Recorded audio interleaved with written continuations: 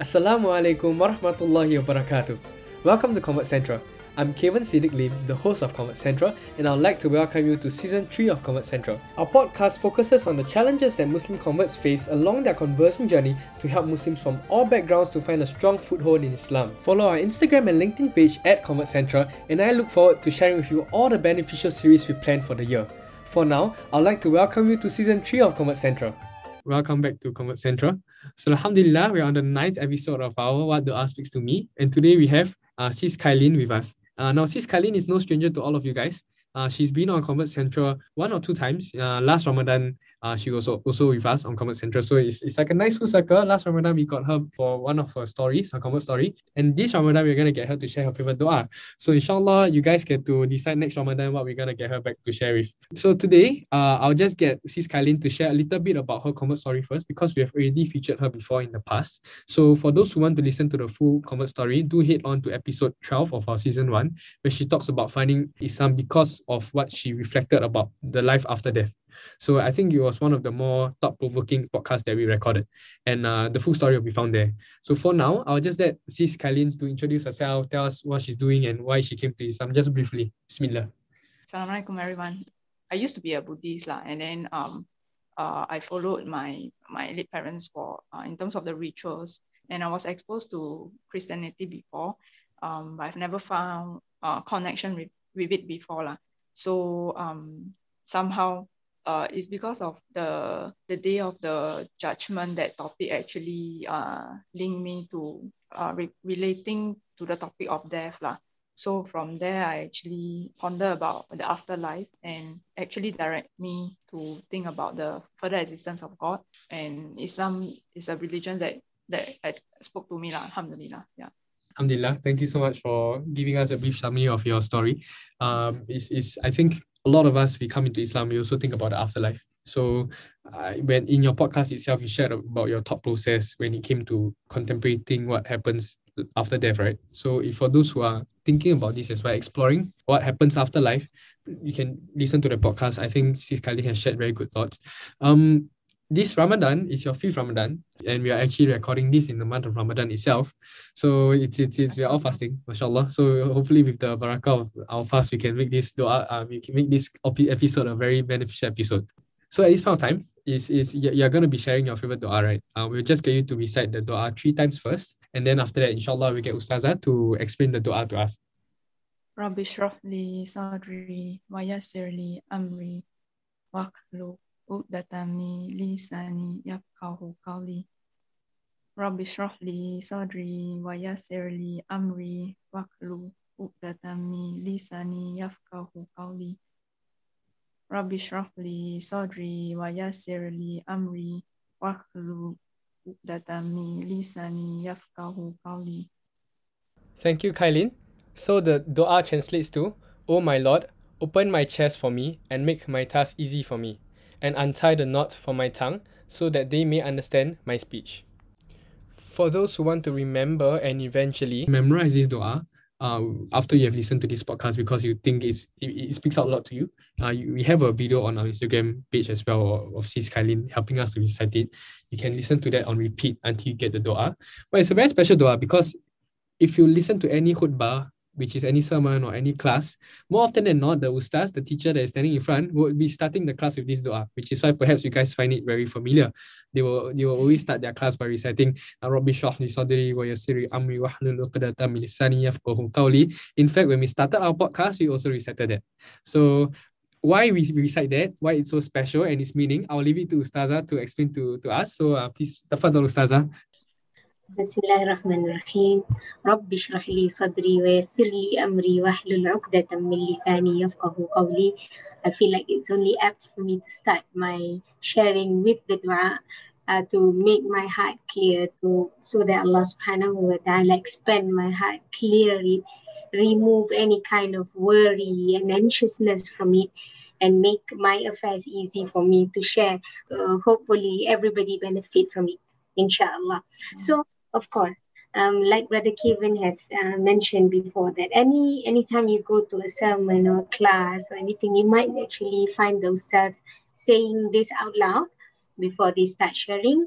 or internally, they will definitely would have said that, because every time you are being tasked or being given this opportunity, I would say this is an opportunity, but it sometimes feel like also I would say a task that Allah subhanahu wa ta'ala give you to spread the message of Islam. You would definitely want to be able to explain the matter clearly so that the person that is listening will get the benefit of it.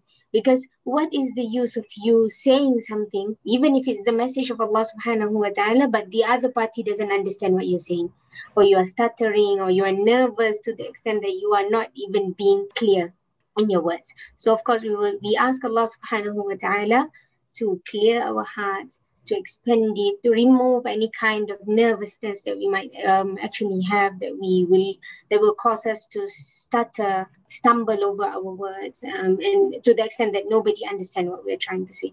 So this dua is a beautiful dua that is mentioned in the Quran, actually in Surah Taha, from ayah 25, I think about 4 ayahs after that. So about 25, 26, 27, 28. And it comes in the middle of the story of Musa alayhi salam. So Nabi Musa alayhi salam, we know the story. It's a very long story. I can't go into it in detail, unfortunately. But yeah, you can refer to Surah Taha and you can read the translation and you'll see the beautiful story of Musa alayhi salam, the journey of Musa alayhi salam. So Nabi Musa alayhi salam, a little bit about him is that what happened before Nabi Musa alayhi salam made this dua was that Allah subhanahu wa ta'ala tasked him to go back to Pharaoh.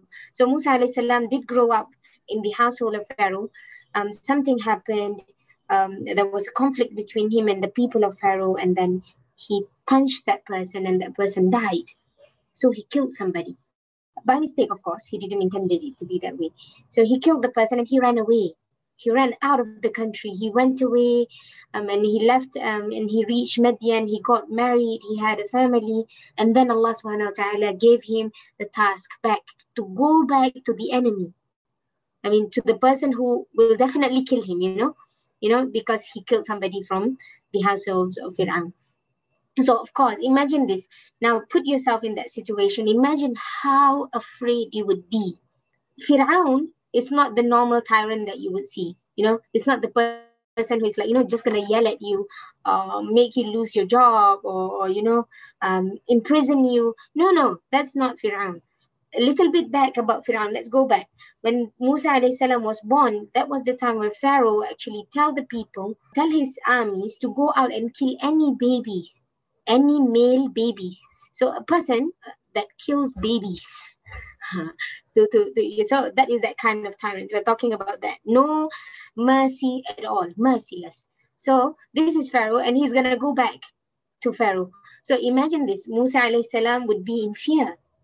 Now he has a family. Now he has a life. So he has to go back to Pharaoh. He might be killed. He might be tortured. He might be, tortured so bad that he will have to renounce. He is afraid. So he said, قَالَ رَبِّ اشْرَحْ لِي صَدْرِي, Allah mentioned. And he said, oh my Rabb, oh my Creator, make clear my chest. Because obviously, when you are being tasked with something that is very difficult, I don't know if you can relate to this, and you start to feel anxious and worried, you'll start to feel the heart tightening. I always feel that way. I mean, I start to feel like, as though there is an invisible force that is grasping on your heart and squeezing it and you can't breathe. Then you start to hyperventilate a little bit. Cannot breathe. Okay. So that's, I think, what Musa alayhi salam felt. So he said, make clear my chest, expand it, remove any kind of worry and anxiousness from it, Ya Allah, and make my affair, the affair of going back to Pharaoh, standing in front of him confidently, and then, Ya Allah, untie or unravel the knots from my tongue. One thing that also happened to Musa, and I think it's very important for me to mention, is that he has a lisp. Musa alayhi salam has a lisp. So when he speaks, it's a little bit unclear. And that also happened because he was taken into the household of Pharaoh, and Pharaoh wanted to test whether this baby, is he a smart baby or a dumb or fool baby. So when Musa alayhi salam wanted to take the toy, the Malaika actually pushed his hand. In the narration, the Malaika pushed his hand, so he took a coal, burning coal, and he put it in his mouth, and that caused the lisp. So obviously a person, he feel very small. Musa alayhi salam, he feel like, oh my God, I'm going to go there with a huge message from Allah. I do not want to be unclear. I do not want to sound nervous. I do not want to stutter. I do not want to speak unclearly. So he asked Allah subhanahu wa ta'ala to make it easy for him. And Allah subhanahu wa ta'ala did. Of course, Allah subhanahu wa ta'ala would have done that even if Musa alayhi salam did not ask Allah subhanahu wa ta'ala for that. Allah would have helped him because he is the messenger of Allah. He was the one who is going to spread or convey the message of Allah to the tyrant. Allah would have given him the miracles that Allah gave him, and that would have been enough of a support from Allah. But no, Musa alayhi salam wanted Allah subhanahu wa ta'ala to give him the support of what? Making his heart clear, making him confident to stand in front of Allah subhanahu wa ta'ala's enemy. So this dua is such a beautiful dua that imagine even a prophet or a messenger of Allah made this dua. What about us? We are normal people. How are we when given the task of conveying the message of Allah, or even trying to explain ourselves in situations? Sometimes, like at work, you are given the task to present, and you are not a public speaker. So suddenly you stand there and you start to feel nervous. Let me just also be clear, even public speakers get nervous too. You see? So you need this kind of support. So this is a beautiful dua that we can incorporate in our daily life, at work, in school, when you have a presentation. Anytime you need to just answer a question. When people are asking you about Islam, hey, why are you wearing the hijab? Hey, why did you convert to Islam? And then you want to convey that message. You want to say that. And then you do not want to, say the wrong things. Say this dua first, and Allah subhanahu wa ta'ala will be your guardian. Allah subhanahu wa ta'ala will guide you in your words. And I think that is the most beautiful thing, is that when Allah guide you in your words, even if you are not the best English speaker, even though you made minor mistakes in pronunciation, even if you make major mistakes in pronunciation, it's okay. It doesn't matter. Even if you are not the best speaker of all, but the message gets across, because Allah subhanahu wa ta'ala is making it easy for you, so that you can convey the message of Allah. So I think that is my sharing or my understanding of this dua. Alhamdulillah. Thank you so much, Ustazah, for sharing the significance, the context of the dua. Now we understand a little bit, right, of the dua, why it's spoken before classes, and we can even extend the recitation of this dua to our daily tasks when we want our task to be eased.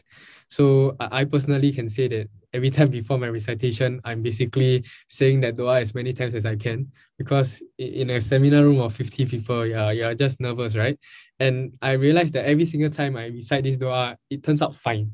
But that one time I forget to recite this dua, the presentation didn't turn out so well. So Allah really, eases like my affairs when I recite this dua. I really see the effects in my own school life. And alhamdulillah for this dua that I'm able to bring into school life to remind myself of Allah subhanahu wa ta'ala when I'm doing my presentations itself. So that's me and why the dua speaks to me. And of course, Convert Central. So I have to host the podcast, and that's why I also recite this dua. But maybe let's hear from Sis Kai Lin. Why this dua is significant to her? Why is this a favorite dua? Through my growing years, I realized that I am better at listening.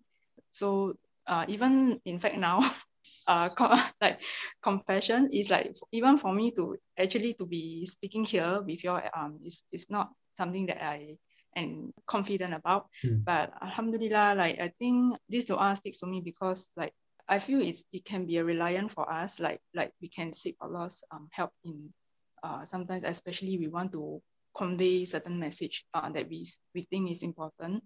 For me, because my area of work, there are a lot of communications lah. So to be fair, like sometimes what we want to relay, we hope that the other party would also really understand what we are trying to say.